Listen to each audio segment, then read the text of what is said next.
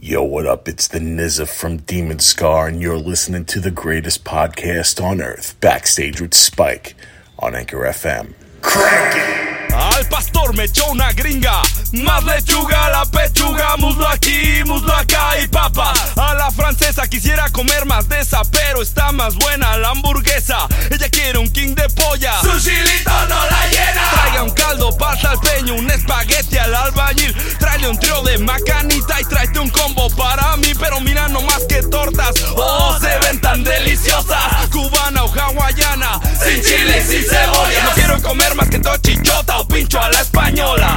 La de Sanders más discreta y no revela su receta. Están muy buenas sus garnachas, pero quiero echar bailón. ¿Quieres su chorizo en papas o en barras de camarón? Sandwicha, sandwicha, sandwicha la chichona. Sandwicha, sandwicha, sandwicha la chichona. Sandwicha, sandwicha, sandwicha la chichona. Sandwicha, sandwicha, sandwicha la chichona. Now if you're hungry for some bologna and you got buns that you wanna show me, open up wide, you can eat this Oscar Mayer that's really bony. I wanna get down into your jujubes and I think I'm gonna flick 'em.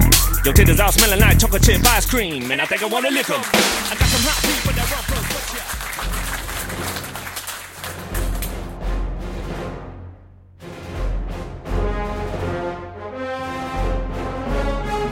All right, everybody. Welcome Backstage with Spike.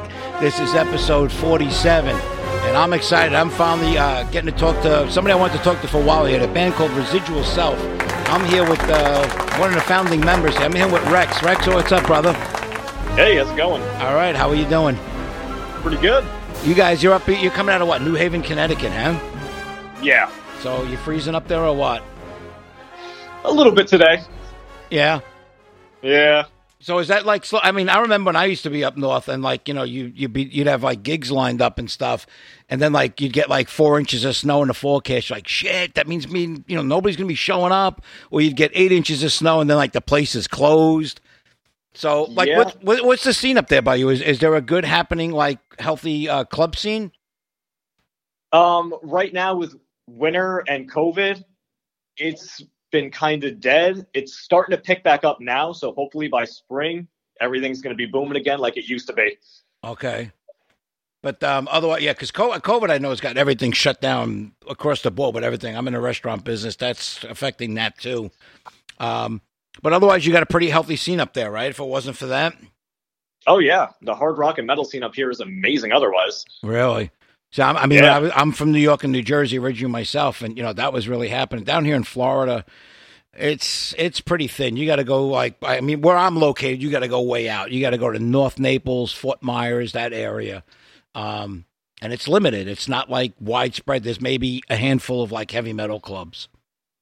Yeah. I noticed now. I was talking with a couple of people like Abby Kay. And I was talking, my last show I did with Lonnie Hammer from Hammer Down Hard.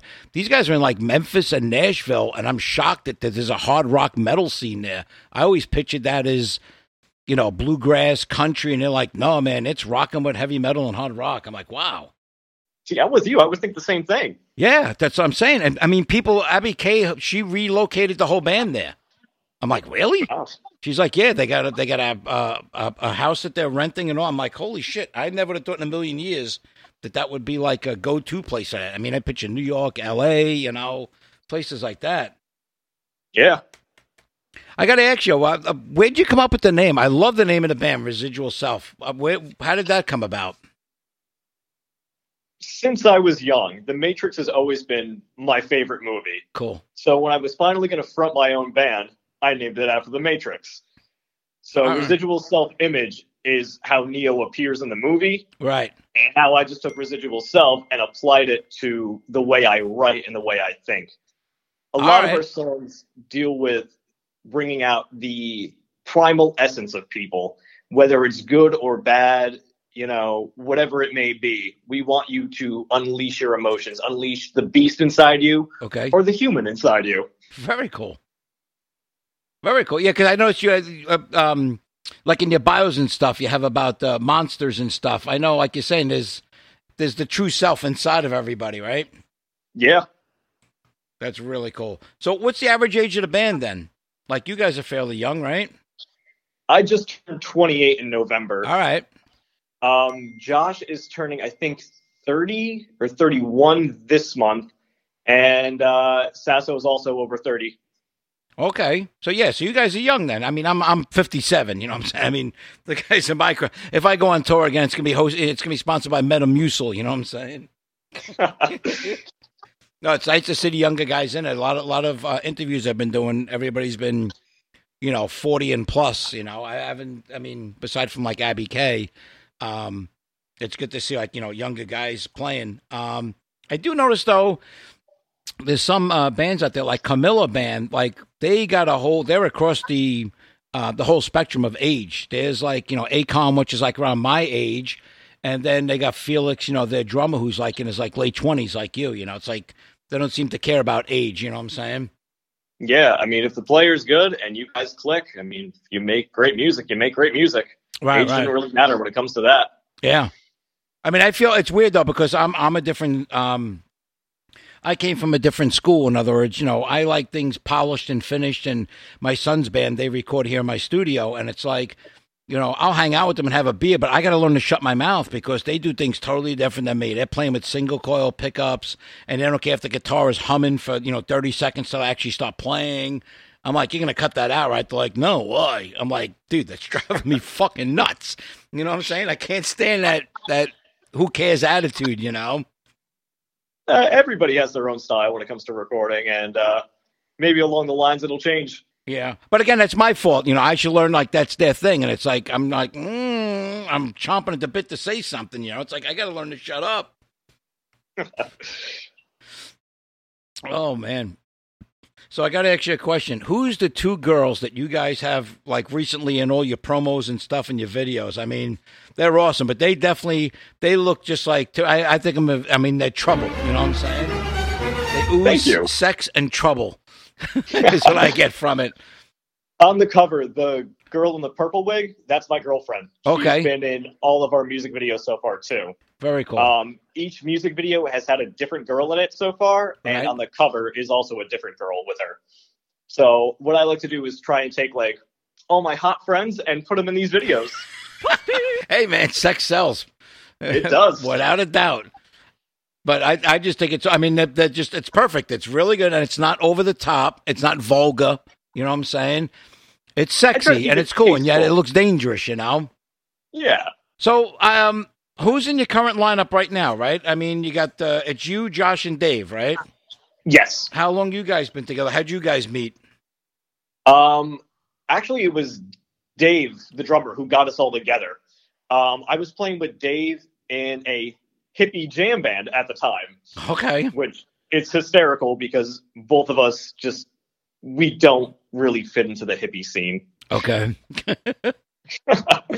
So I started writing like my own songs and showing him because like we became really good friends throughout it, being the rhythm section of a jam band. Right.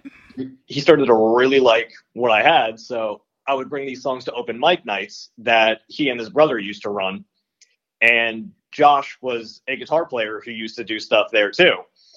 Okay. Josh and Dave went to high school together and they were friends. So then we got Josh along to what we were doing and here we are. Very cool. So how long, like, I know you put out your first album in 2018, but that was with different guys, right? Or no? That was all me on those ones. The Holification singles were all done by me on my laptop. Oh, so that is all you. Okay, cool. Yeah. Very cool. We started playing together as like a fully formed band in 2017. And we've just been working on making songs in the studio as we go. We traveled to Cleveland in 2017. And made an EP of a few songs. The songs that we made a cut for an EP was Beast King and Hex of Rex, which I'll tell you more about what happened with those songs later on. Okay. The next year, we went to another studio here in Connecticut, which was called Dexter's Lab. Okay. And we loved Nicky Belmore. He plays with Dee Snider right now. Okay, yeah. He's a phenomenal producer. So we worked with him to create another EP which had Queen Fiend and a few other tracks. I love that song. I love that track. So go ahead. Oh, thank you. It's one of my favorites too. Like, that came out so well. I think I used it as my intro on my show maybe twice already. I love that song. Go ahead. Sweet. So yeah, we started working with him, and it was just going so well. So we decided to work with him again the following year to create another batch of songs. Okay. And then during COVID, when we couldn't play, everything was closed, we decided that the best thing that we could do was go back into the studio and take our favorite songs and remix them and remaster them all with Nikki Belmore. Okay, yeah. And so all the songs we've been recording for a few years, we finally just put it on down to our favorites, and there's our album. Very cool. So for the most part, you guys do go to a regular studio to record. You don't do it at home, right? Or do you maybe put like your basic ideas down at home? Do you do that at all? I create my own demos of songs. Okay. And then they basically just go crazy with it. They don't like the fact that I make everything slow. Right. And they're like, no, this can't be 90 BPM. We're going to have to change this to like 135. Yeah, you like to We're drag gonna add it, in more guitars. Like, I'm going to add in some double bass here. And it's like, all right, guys, go wild. I mean, yeah. This was just the idea I had. I mean, so I go to you. Like back in my day, I would say come up with a song, and I would have my little cassette recorder, and I press the record and play button and record me playing the guitar, then bring the cassette, to rehearsal and say, okay, here's what I came up with. But now it's like you could actually, like, in your bedroom or on your laptop, you could almost like give a whole full-blown production of how you want the song to go to present it to them, Absolutely. I just make some MIDI drums for like what I'm feeling. I record my own guitar tracks, then the bass tracks and vocals, and then just be like, here's like the foundations, however you guys want to roll with it. If I think it fits, it fits. So do you guys get along though, pretty much? Like, in other words, like when you present something to them, are you cool with like how they want to interpret it or change it, or are they like, dude, suck, that blows. I don't like that. You're cool with that, right? Or what I'm trying Absolutely. to say. Some guys, like, when they come up with a song, no. like, this is the song. Either we do it or we don't. They don't want to change nothing. Denied. I love when people tell me no or they don't like something. Because, right. This is just my perspective. Right. The general audience all has their own mindsets, too. Right. So when we all just go back and forth on what each of us likes or doesn't like, it really helps the song come together more. Yes.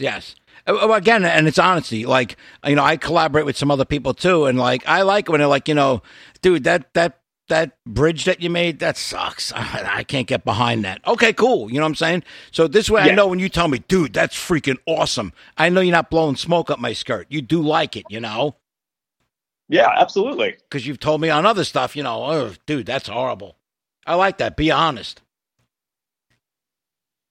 We used to again, I'm pretty much doing things by myself now, but do you guys jam at all? Do you come up with ideas for songs like that, or are you like the main songwriter and then they rub on it?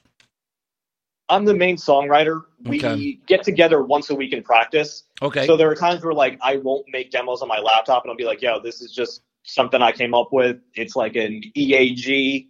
However you guys want to work with it. This is what I was thinking. Okay. And they just listen to it for a bit and then go, all right, let's try and hash this out. So then we'll work on it for like a month or two. Right. And then it'll come together on its own. Right. See, to me, though, it's a double-edged sword, because when you're working alone, it's like you have total control of what's going on. You do it. Whether it's good or bad or whatever, you do it. And other times, though, when you're with other people, then you have so many opinions, you can't get nothing done. It's like, trying to explain this better. Like you'll go in the studio and I'll be like, hey Rex, listen, I got this idea, but I don't know where to go from here. And you'll be like, all right, you know what? Maybe we could go to this. Let's drop it down to B flat and do this, and it helps. Other times, you guys are in the studio and it's like everybody's got a different idea and nobody could agree on what you should do. So now, like a dog chasing his tail, nothing gets done because nobody could agree on anything. Yeah. Luckily, we don't really have that issue. That's cool. Yeah, every time we go to the studio, like, no matter who's producing us throughout the years, it's always been the same thing of like, wow, you guys really know what you're doing. You don't really need us to guide you on how to end or start a song. Like, right. You already have it put together, and it's like, yeah, that's Well, that's the worst, especially when you go and record. To go and record, and you're like, the song's not finished. Like, so now you're sitting there, whatever you're paying, $100, $125 an hour, and you guys are sitting there trying to figure out how to end the damn thing. You know, that's just insane. It is, and I can't believe there's people who would pay that amount and not have the song finished yet. Yeah, I mean, you go and be ready to go. I mean, we used to rehearse songs, 5 million times, and then when we went in, just you blow through it. If somebody missed a note, you punch in the one note, and that's it. Otherwise, it's good. It's done. It's great that you can just punch in now. I couldn't imagine recording on tape back in the day. Jesus. Well, you had punch in back then, too. You did. Yeah. But you have an engineer to do it for the most part, When I used to go, we used to go to, in Brooklyn, we used to go to, Systems 2 is our favorite studio to record at. And we used to do 24-track recording. It was like $125 an hour with the 2-inch tape. And, those guys were amazing what they used to do. We couldn't believe how they used to do this stuff. And they would just punch it in, punch it out. It was incredible. Cut the tape. They would actually cut the tape. They would stop it, wheel it back and forth, cut it with a razor. They had that special like a template, and they would put the tape on it, cut it, and tape it, and put it back on the reel. It's like, holy shit. It was so cool. So cool. Yeah, I would love to record on tape one day and just experience that. Yeah, but you wouldn't want to pay the money we paid back then. What do they get now when you go to studio? If I'm not being rude, because I'm out of the loop for a while. What do you pay roughly to record an hour? It depends on the studio. Or they charge you by the project? Usually charged by the hour still. Yeah. For me, usually it ranges between 30 to 80 an hour. Okay. And then for all mastering, there's a flat fee for most places. Per song, right? Yeah. Yeah. So, and then the more songs you bring, the better the discount. So it's always better to bring a few than just one or two. Yeah, just go and do one or two at a time. What I used to hate, and I've spoken about this in other shows, what used to infuriate me more than anything, we'd have 4 or 5 guys. So you got 3, so it's a little bit better. It's a tighter knit group. When you got 5, you got 5 opinions, and we would do stuff. We would listen. What it's like. You rehearse a song 80 million times. You record it a bunch of times. You listen to it back in post 1 million times. You mix it down. You master it. All this crap, right? You must have heard the song 8,000 times. You're ready to make a bunch of demo tapes, a bunch of cassettes to hand out. And then you get one guy going, you know what? The second verse, I don't think I like my guitar part. I think I want to redo it. Like, are you out of your fucking mind? You know what I'm saying? We spent thousands of dollars on this crap, and now then the drummer's like, well, if he's going to do that, I don't like that drum break I did. Are you insane? And then you ask these guys, they're like, well, you're paying for it. They're like, I ain't got any money for that. It's like, then we're not redoing it. You crazy? Yeah. Oh, God, used to drive me insane. Yeah, I don't think I could work with more than what I work with right now. Maybe one other person, but even that. And just to get, that's why it's good though too if you have a producer or somebody that's going to sit there and say, no, here's what we're doing. You know what I'm saying? And stop the arguments that would go back and forth like forever. It seemed like. Yeah. So listen, before we get too far gone, I want people that aren't familiar. I want them to hear your music, and people that know you, I'm sure they're chomping at the bit to hear something on the show. I'm going to play "Mistress of Pain." Tell me a little bit about that. What's the idea behind that song? That's the lead single on the album. Basically, it's just describing a mistress of pain, She basically infatuates everyone with her charm, and before you realize it, you're trapped. And I love it. Yeah, I'm sure you have experience with that. Every man has experience with that. Yep. You're like, wait, what happened in my life? I used to be cool. I used to go out and do things. Now I'm just stuck in this web of her and her grasp. Very cool. It's like that bad relationship that you can't get out of, or you don't know if you even want to get out of it, Yeah. All right, we're going to play Mistress of Pain. Check this out.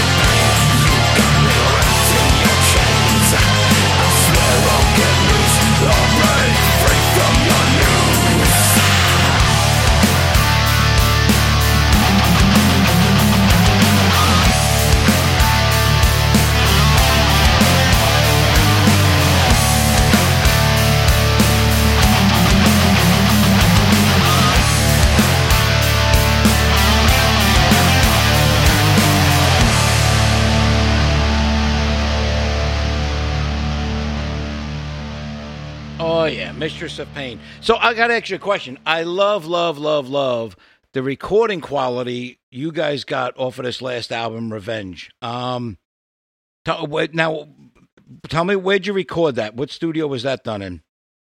That song was done at Dexter's Lab in Connecticut with Vicky Belmore. Okay. Yeah. And does this have anything to do with Slip Trick Records?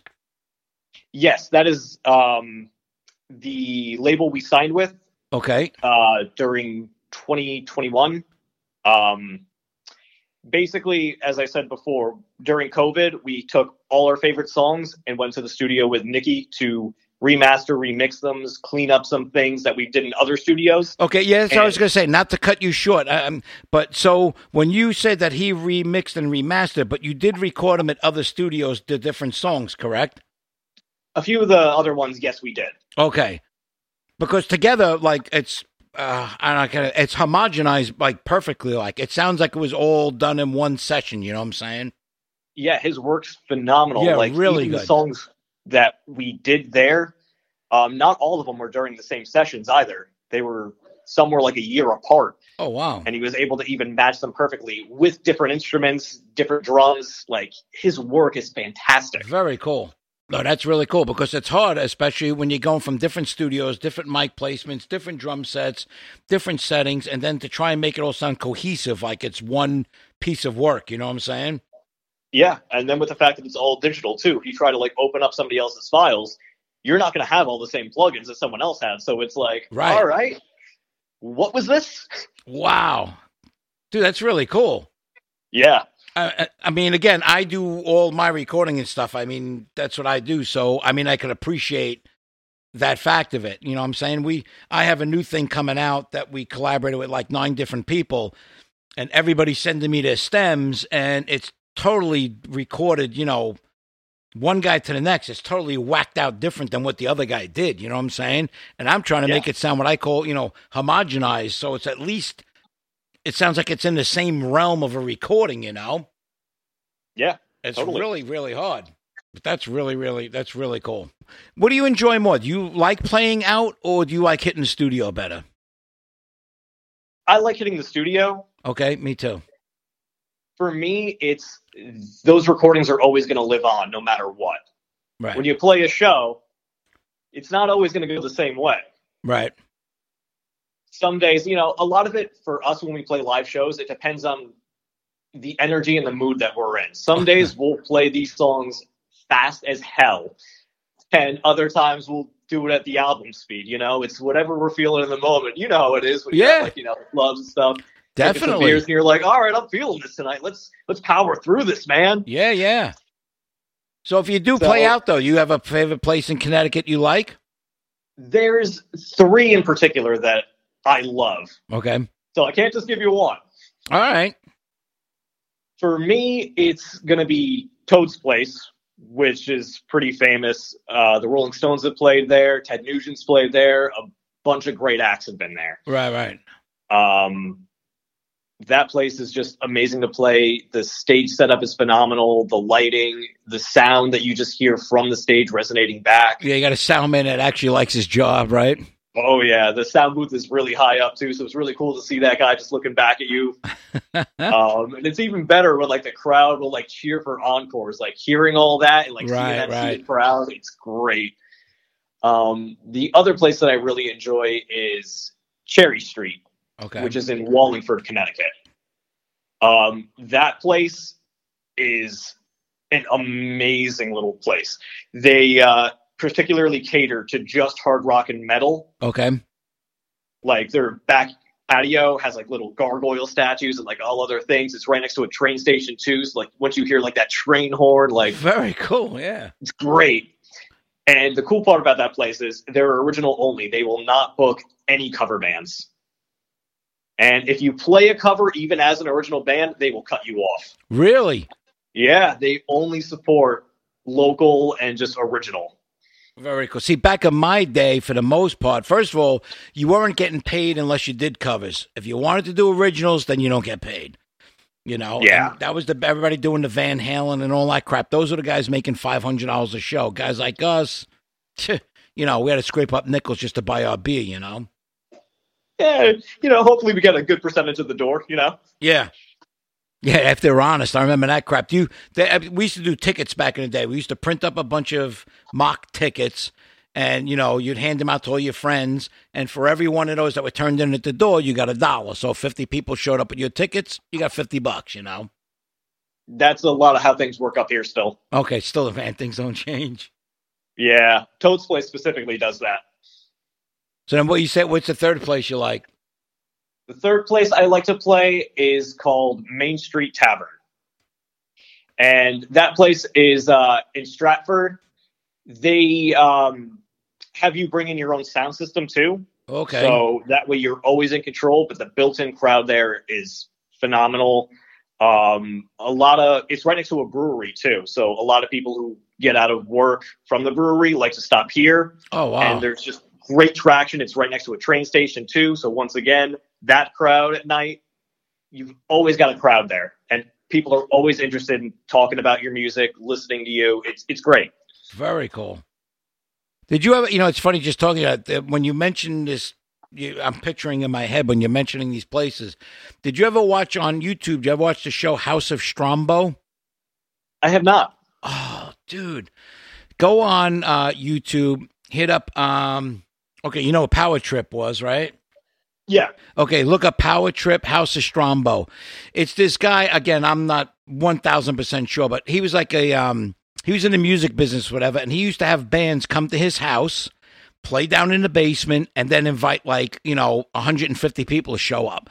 So there's Power Trip is playing in this guy's basement, like the singer's head is just about hitting the chandelier coming down, and there's 150 people just crowded and hanging out around the property and down the basement, listen to them just jam. No sound man, no nothing, just, everybody just plugged in with amps blasting. It's like a big house party. It is so freaking cool. Yeah, that sounds it. Oh, I miss days like that. We used to do that too. You wind up, when you had a band when you were young, we were 16, 17 years old, and somebody's having a house party, like, dude, would you come and play? We'll set you up in the backyard. And you'd have 5, 50 kids hanging out, and just you're just cranking away till the cops came. It was so much fun. Yeah. I've done a few of those myself back in the day, those ages. Yeah, it's fun. Yeah, everybody's just drinking beers and hang up. But then you get some clown, who's throwing up on your amplifier and all that type of shit. You got to deal with it. Yeah. Everybody thinking that that's your new coaster. Yeah, exactly. Definitely. So I want to ask you, because, again, you're a younger generation than me, and I notice a lot of this stuff going on. I know you guys are with, Slip Trick Records and stuff, and you guys got some vinyl out. You're putting out, actual albums. How are the sales with that like? Is that, really catching on, albums and cassettes? Is that coming back big time with, your age group or no? More people in my age range and younger are loving vinyl. Really? But then, CDs are obsolete. They like the whole retro fad. It's right. Back. And I guess it makes sense. A lot of the vinyl records now, they usually come with an MP3 download, and they're going to want it on their phone anyways. So that's what I'm seeing. So we're going to be working with a company in Brooklyn. Okay. And these are going to be one-off vinyls. We're going to record live, and then that's going to be pressed onto a vinyl. Very cool. So each recording is going to be unique and specific. Wow. Okay. So they're basically like audio Polaroids in a way. Right. Is the best way to put it.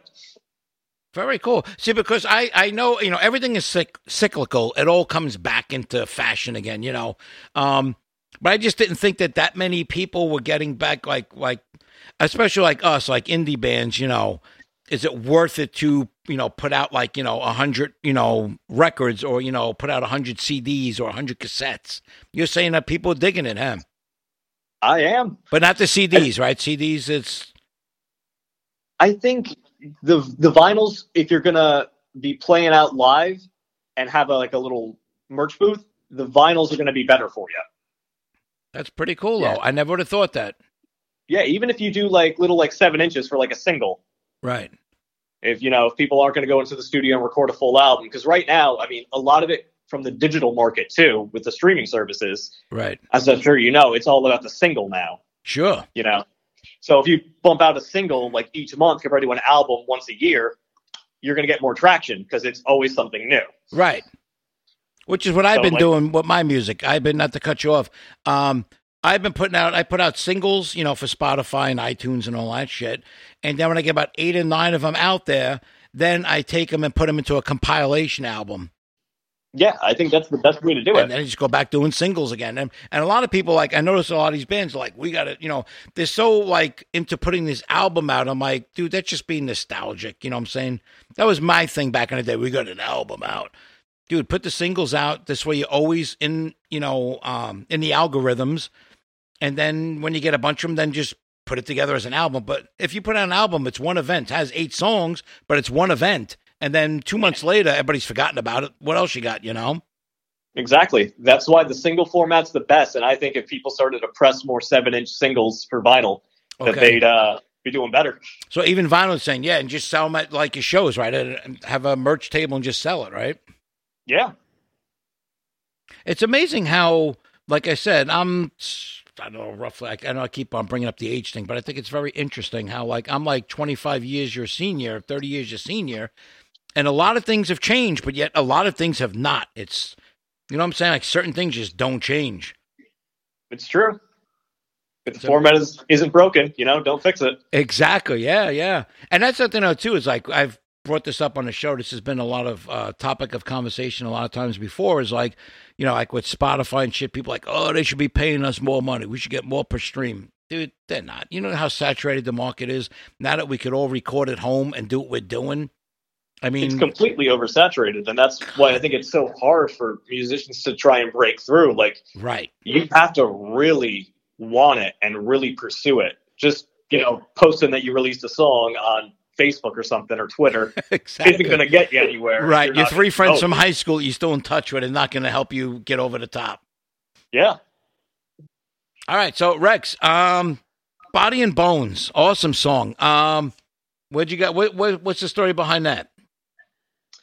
To me, that was from the perspective of a man who lost his loved one. She died and he couldn't cope. So to compensate, he started to conjure through dark magic, finding ways to bring her back, no matter how far he will take it to lose himself in the process. He will go to any lengths. But then it comes down to, does he take it too far? You know? Okay. So it's all about perspective. And you did a video to this one, right? Yes. Any so like as far as the videos go, is that you guys? You got any production company or who does your videos? All done by me. It is you. Yeah. Wow. Basically, very cool. I got a few cameras. I set them up on tripods with a clicker. Right. Then I just get into frame once I have it set up. Play the song from my phone in my pocket, match it up. Very cool. And then just splice it all together. It's brilliant. Technology is so great these days. Yeah, and like, you know, it's funny, like, so, I mean, obviously the cameras cost you money. All this technology costs money. But to me, it's a one-time purchase, you know? Yeah. And then you guys do it, other than going to other places where they do it for you and they gouge you like unbelievable. And you have full control of how you're doing it and what you want to do. And if you mess it up, you could do it again 100 times, right? Absolutely. Very cool. All right, we're going to listen to Body and Bones.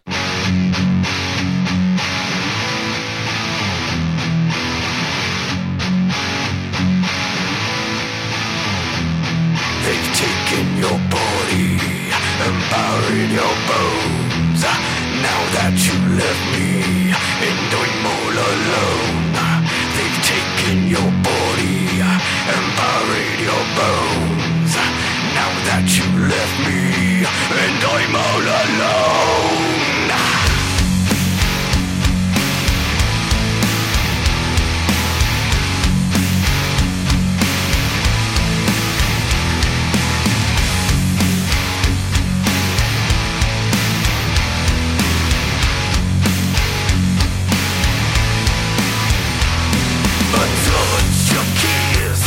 My ignorant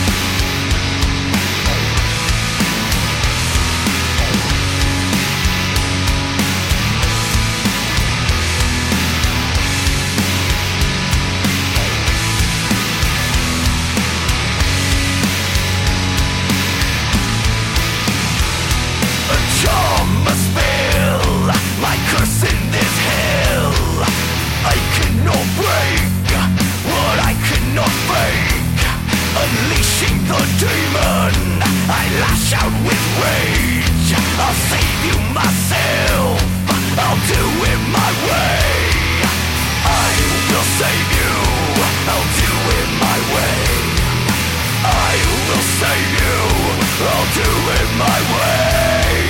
They've taken your body and buried your bones. Now that you left me and I'm all alone. They've taken your body and buried your bones. Now that you left me and I'm all alone.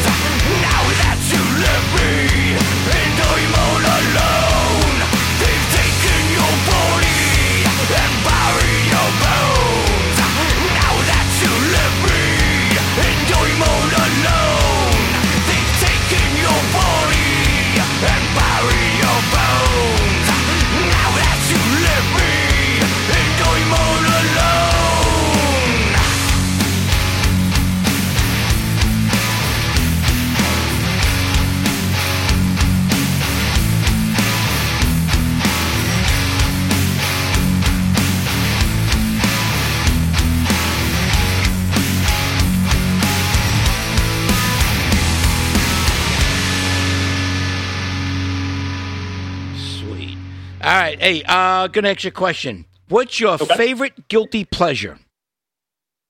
Like video games, eating chocolate. Like, what's your deal? What's your favorite guilty pleasure that nobody would know about? Realistically, I don't think I have any guilty pleasures. I'm proud of everything I like. Okay. So what could you tell us then that nobody would think that, Dark Vampire Rex, like he likes to do? Like, what do you like to do in your spare time? Not music. Besides music, I really do like to play video games. All right, cool. Get over here! Read comic books, watch movies about, Spider-Man and other things. Cool. Star Wars is like my obsession in life. Star Wars, yeah? Oh, yeah. Awesome. You find inspiration in all those things, too, for, writing. Yeah, definitely. I mean, it's funny, like, back in the day, I would watch, Knights at the Round Table or something. You're like, oh, there's a cool idea, at Knights and Swords and all that stuff in the Crusades. It is a song, So what would you say is your favorite, your genre of music? Like, what do you mainly listen to? I usually listen to stuff like The Smashing Pumpkins, Alice in Chains, Godsmack, Rob Zombie. So then what's something of Not That Style that you like? Like, would it be... This one throws everybody off. Go ahead. I am a huge Taylor Swift fan. Wow, really? I love Taylor Swift. I own all of her albums and all different variations of it. Very cool. See, you just hit 1,000, man. That's what I was getting at. Like, I knew you must have had something that, like, people are like, wow, really, that guy? Yeah, every once in a while, like, there's people who come to our shows that exclusively come because every once in a while we do a cover of Taylor Swift. We are never, ever getting back together. So cool. That's freaking awesome. So, like, we'll be drinking at the bar before our set, and, like, people come up and be like, hey, man, you think you can do Taylor Swift for us? It's like, all right, man. That is so funny. Back in the day, like, when I was with my band Attica, we used to do, remember George Michael back in the day, the song Faith? Gotta Have Faith. We did a heavy metal version of that. Nice. And we'd start out, we did it the regular way. We tried copying as best as we could, and people would be like, whoa, boo, what the hell is this? And then we would break into, our version of it. So that's cool. I love that. Yeah. Definitely. I got one more for you. Okay. Not related to music. What would be your dream job or your dream occupation? What would you love to do? I would love to be a voice actor. Cool. I would love to just bring characters to life. Doing like Shrek movies, you mean? Stuff like that? Yeah, like all different like cartoons and stuff. Like be like the voice of like Spider-Man or like a Sith Lord for Star Wars. Just doing like voice work. Cool. So do you do impersonations? Not Not necessarily. I was gonna say, because you said you did. You know, I'm gonna make you do one, right? Yeah. I usually just like to bring my own voice. A lot of the times, actually, even when I go into studios, like, I will play a clip from like a character I enjoy that has like an effect on it. Yeah, Be yeah, like, yeah. Yo, do you know what this is? And can we do this to my voice? Right. And they're like, all right, play it back. So they'll play it back like 2 or 3 times and go, all right, it's this, this, and this. We're going to add this on your voice right now. And they'll be like, oh, that's awesome. And Nikki actually saved one of the ones for future use because he loved it so much himself. He's like, oh, I'm going to have to use this on like other recordings too. It's like, this is good. I'm like, yeah. That's a character from Star Wars. Dude, that's fun, because we used to do that too. We'd go in the studio and you'd get like the drummer to come up and he'd start doing Mickey Mouse, you know, hello kids, and all that. And it's like, and then you get carried away and you realize like we just wasted 25 minutes, you know, everybody screaming into the mic trying to do the impersonations, you know, we're just having fun with the effects. That's so cool. Yeah. Voiceover, cool. Yeah, effects are so cool. Like, even when we play live, I run 2 microphones. I use one that's clean, and then the second microphone that I have pointed at that microphone too is running an overdrive and a phaser. Whoa, very cool. Yeah. So what do you got, like the 2 mics just taped together on the stand? I use 2 different microphone stands and then just point the mics at each other. Okay. So it creates like a little V effect where then I can just put my mouth there. Very cool. Did you ever try the hardest thing to do is like I love to play with a pitch shifter. So when you play it back, it sounds like you're talking like you're the devil, like super deep. But try and put that effect on live while you're talking into the headphones. It's impossible to make a statement. Yeah, I couldn't do that. You can't do it. It's like I love when people in the studio are like, dude, that's really cool. I'm like, all right, try and do it with it on now. And you can't do it because it just makes you start slowing down how you're talking. It's like, it just totally messes you up. Yeah, I can't do it, man. Try. It's so funny. It's funny. Like what you're saying, you guys are doing in the studio, man. I was doing that 30 years ago. It's like, it doesn't change, man. It doesn't change. Great. Music's going to be around forever, and people are just going to keep creating. Well, boys will be boys, right? Oh, yeah. And again, I'm 57. I still act like I'm 12. I'm hanging out with my son's friends. You know, they're in their mid-20s and stuff, and it's like, you know, I'm hanging out with them like I'm, like I'm 20-something years old again. It's just, it comes out of you. Oh, yeah. So what's your immediate plans like? What do you guys got working now? Like, you working on another album? You getting ready to start playing out live? Like, what's your immediate plans? Well, for right now, we have the U.S. release for Revenge. It's going to be sold in stores like Barnes & Noble, Walmart, FYE. That's going to be out on January 14th. So we're starting to book more shows for lining it up with the U.S. release for Revenge. And then in February, getting back on the vinyls, we have 2 songs that didn't make the cut for the album. Okay. That we're going to be recording for these vinyl sessions. Yeah, so that was pretty much it. And then just, once again, booking more shows for the springtime. So now when you say, like, okay, I got a twofold question here. You're talking about, though, so the tour now, is this the record companies got you guys lined up with gigs to promote, you know, the album? Not yet. I think COVID is still putting a strain on what we can and can't do. Yeah, that sucks. So we're going to be playing locally, try to hit New York and Massachusetts on top of Connecticut. Right, like the tri-state area, right? Yeah. So when you say U.S. release, though, you guys have plans, though, for a, you know, European or UK release? It's already out in Europe. Okay. Yeah, it came out on April last year, 2021. Okay. In Europe, and then U.S. is getting its distribution this year. Oh, okay. So do you have any plans in the near future? Maybe you think you might go overseas, or you don't know yet because of COVID, I guess, right? We still don't know from COVID. I was hoping it was all going to be done, but now it seems like it's picking back up again. Oh, yeah, it is. So that sucks. Hopefully we can get over to Europe because we need to play there. Right.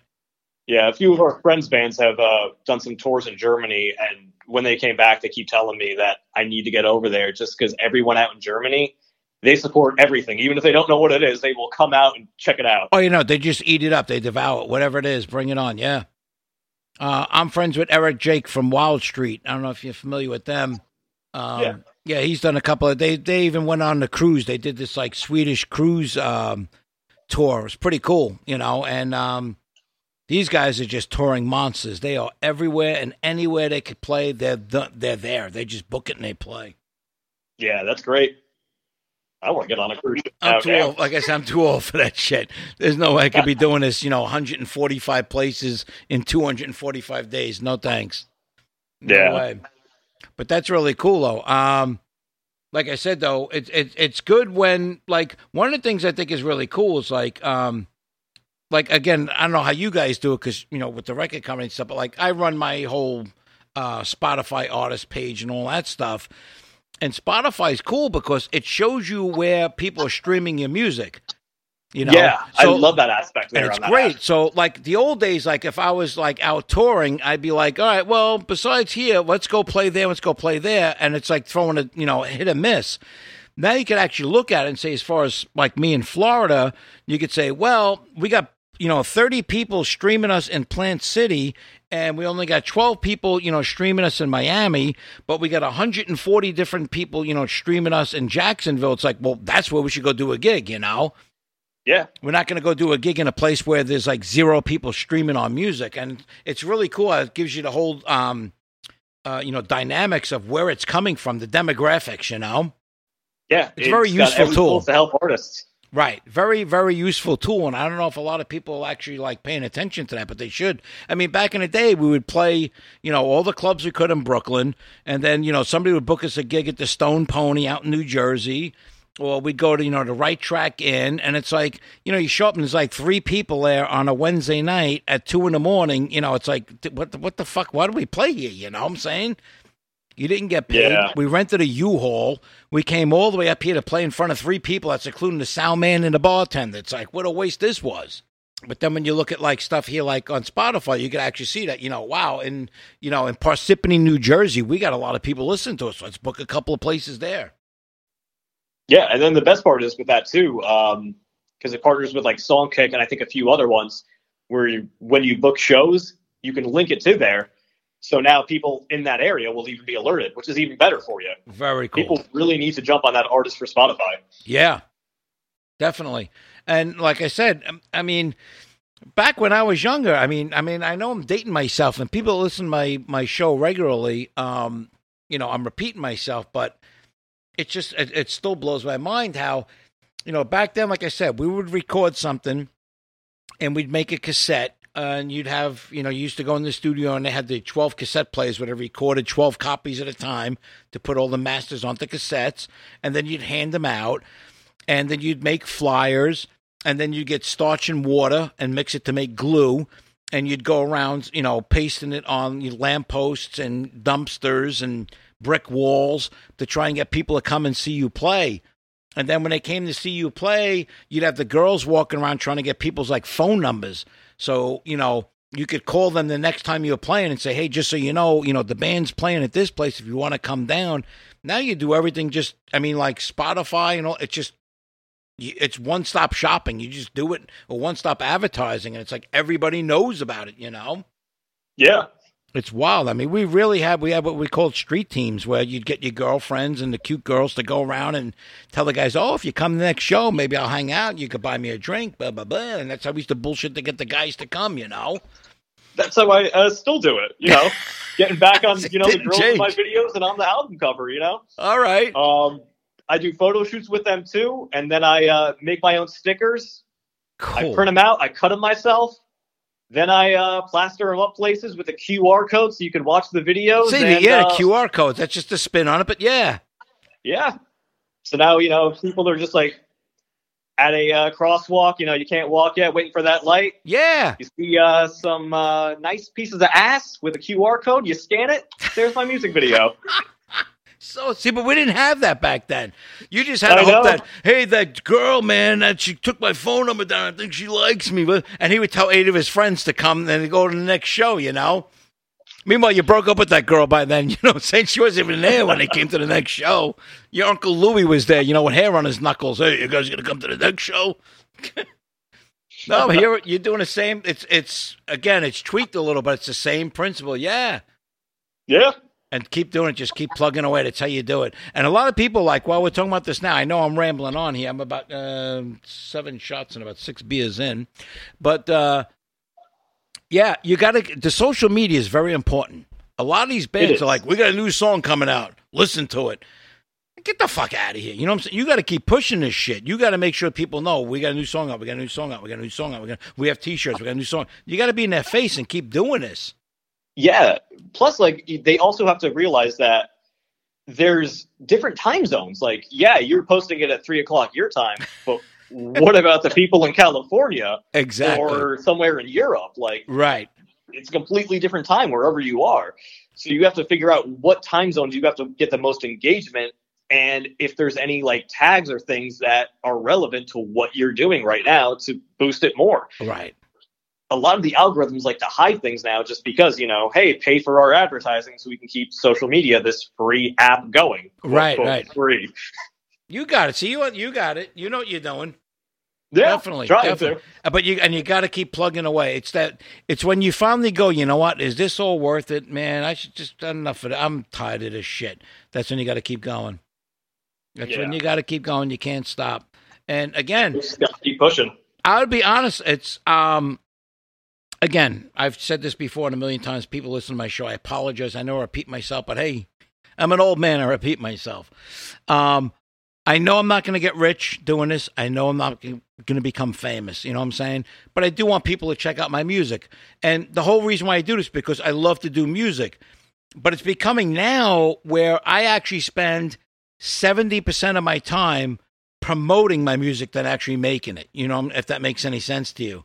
It does. I'm spending more time on social media and I'm semi-retired. My friend at his restaurant, 2 nights a week. I'm pretty much retired. So I'm in the studio all goddamn day. I'm drinking beer, going in the pool, hanging out 2 p.m, doing these shows, getting fucking drunk. But this is how you get it popular. I know bands that are phenomenal, but they have no following because they don't push it, they don't promote it. And they really need to do that. And then you talk to them like, who's got time for that shit? Well, then, dude, you're not going to get anywhere, to be honest with you. Like we said, in this saturated market. And then you also have to keep reaching out to people like individually. Like we have the technology now where, everyone's going to see your message in your pocket, So it's better to just go direct, like reach out to people directly, message them on Facebook or Instagram or Twitter or something. Be like, hey, we have a show coming up here. It'd be great if you come out. Like, yeah, just because you posted that you have an event and you shared it and someone likes it, that doesn't mean that there was really any engagement there. Right. Like it's all about engagement and traction, like connect with people.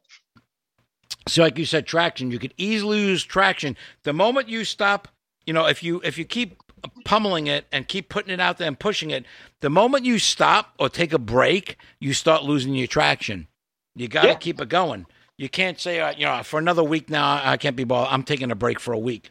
Dude, you lost so much ground that you started. You got to keep it going. You do. And the other thing that drives me nuts is everybody fudges. We know that. It's true. Yeah. It's the nature of the beast. But these people fudge what's going on or try to sound bigger than they really are, larger than life. It's one thing, but they start believing their own hype. That's what's bad. These bands that know that they paid for numbers, they know that they paid for streams, they know that they paid for YouTube views, and then they're like, hey, look at us, we just hit 1,000 views in 3 days and blah blah. And actually, you could tell when you start talking, they believe this shit. It's like, dude, you do know you're fudging this shit, and you should take a little reality check. You know what I'm saying?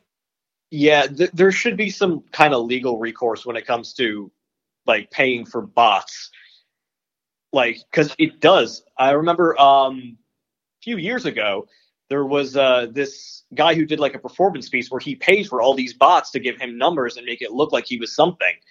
And then he booked these stadiums. Not a single person showed up. Yeah, because there was no real people. Yeah. Yeah. And then he marked it as a performance piece to show that it's all just fake. Yes.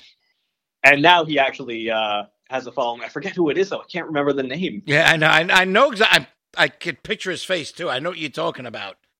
It's not cool. I'd rather have a legitimate 300 followers a month on Spotify than a fake 1,000. You know what I'm trying to say? And I originally started out with, my original singer. We were doing like blues and mellow stuff because I figured at my age, that's what people want to do. But I'm a heavy metal guy, Yeah. And then we did a couple of heavy metal songs.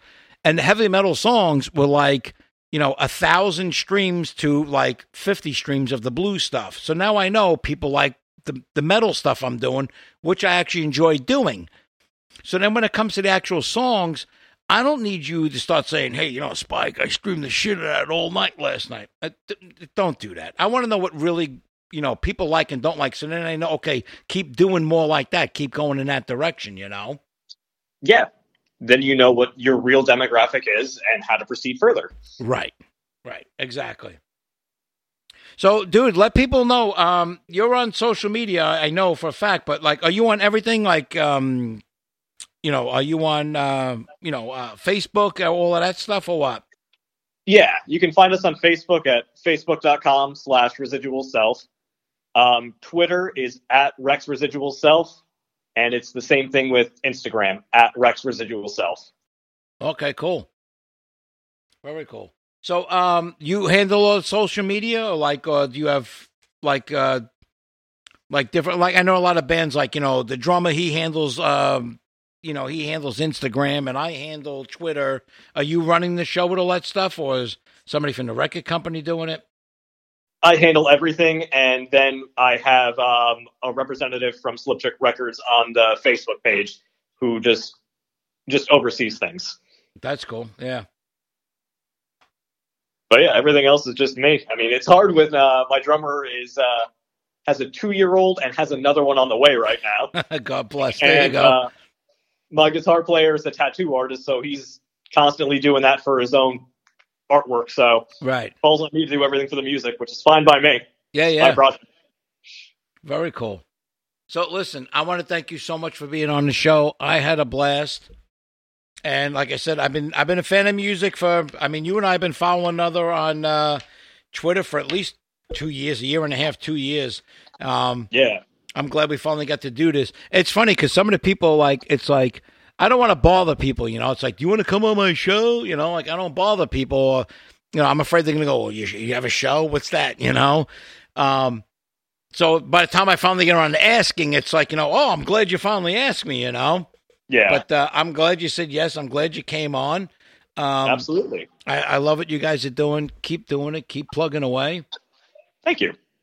All right. So, Rex, thank you so much again. And we got to have you on. You got to come on the show again. Just so you know, I have your phone number now. So other people who in the Backstage with Spike family know you may get a phone call maybe at 2 or 3 or 4 in the morning one night when we're drunk and we're just looking to talk to people. So I may wake you up out of bed one night. I hope that's okay with you. Hell yeah, do it up. I'm going to remember that. You can always mute the phone, but we'll see. All right, everybody, thank you for tuning in. This was Backstage with Spike, episode 47. Be good to one another out there. Be kind. Peace.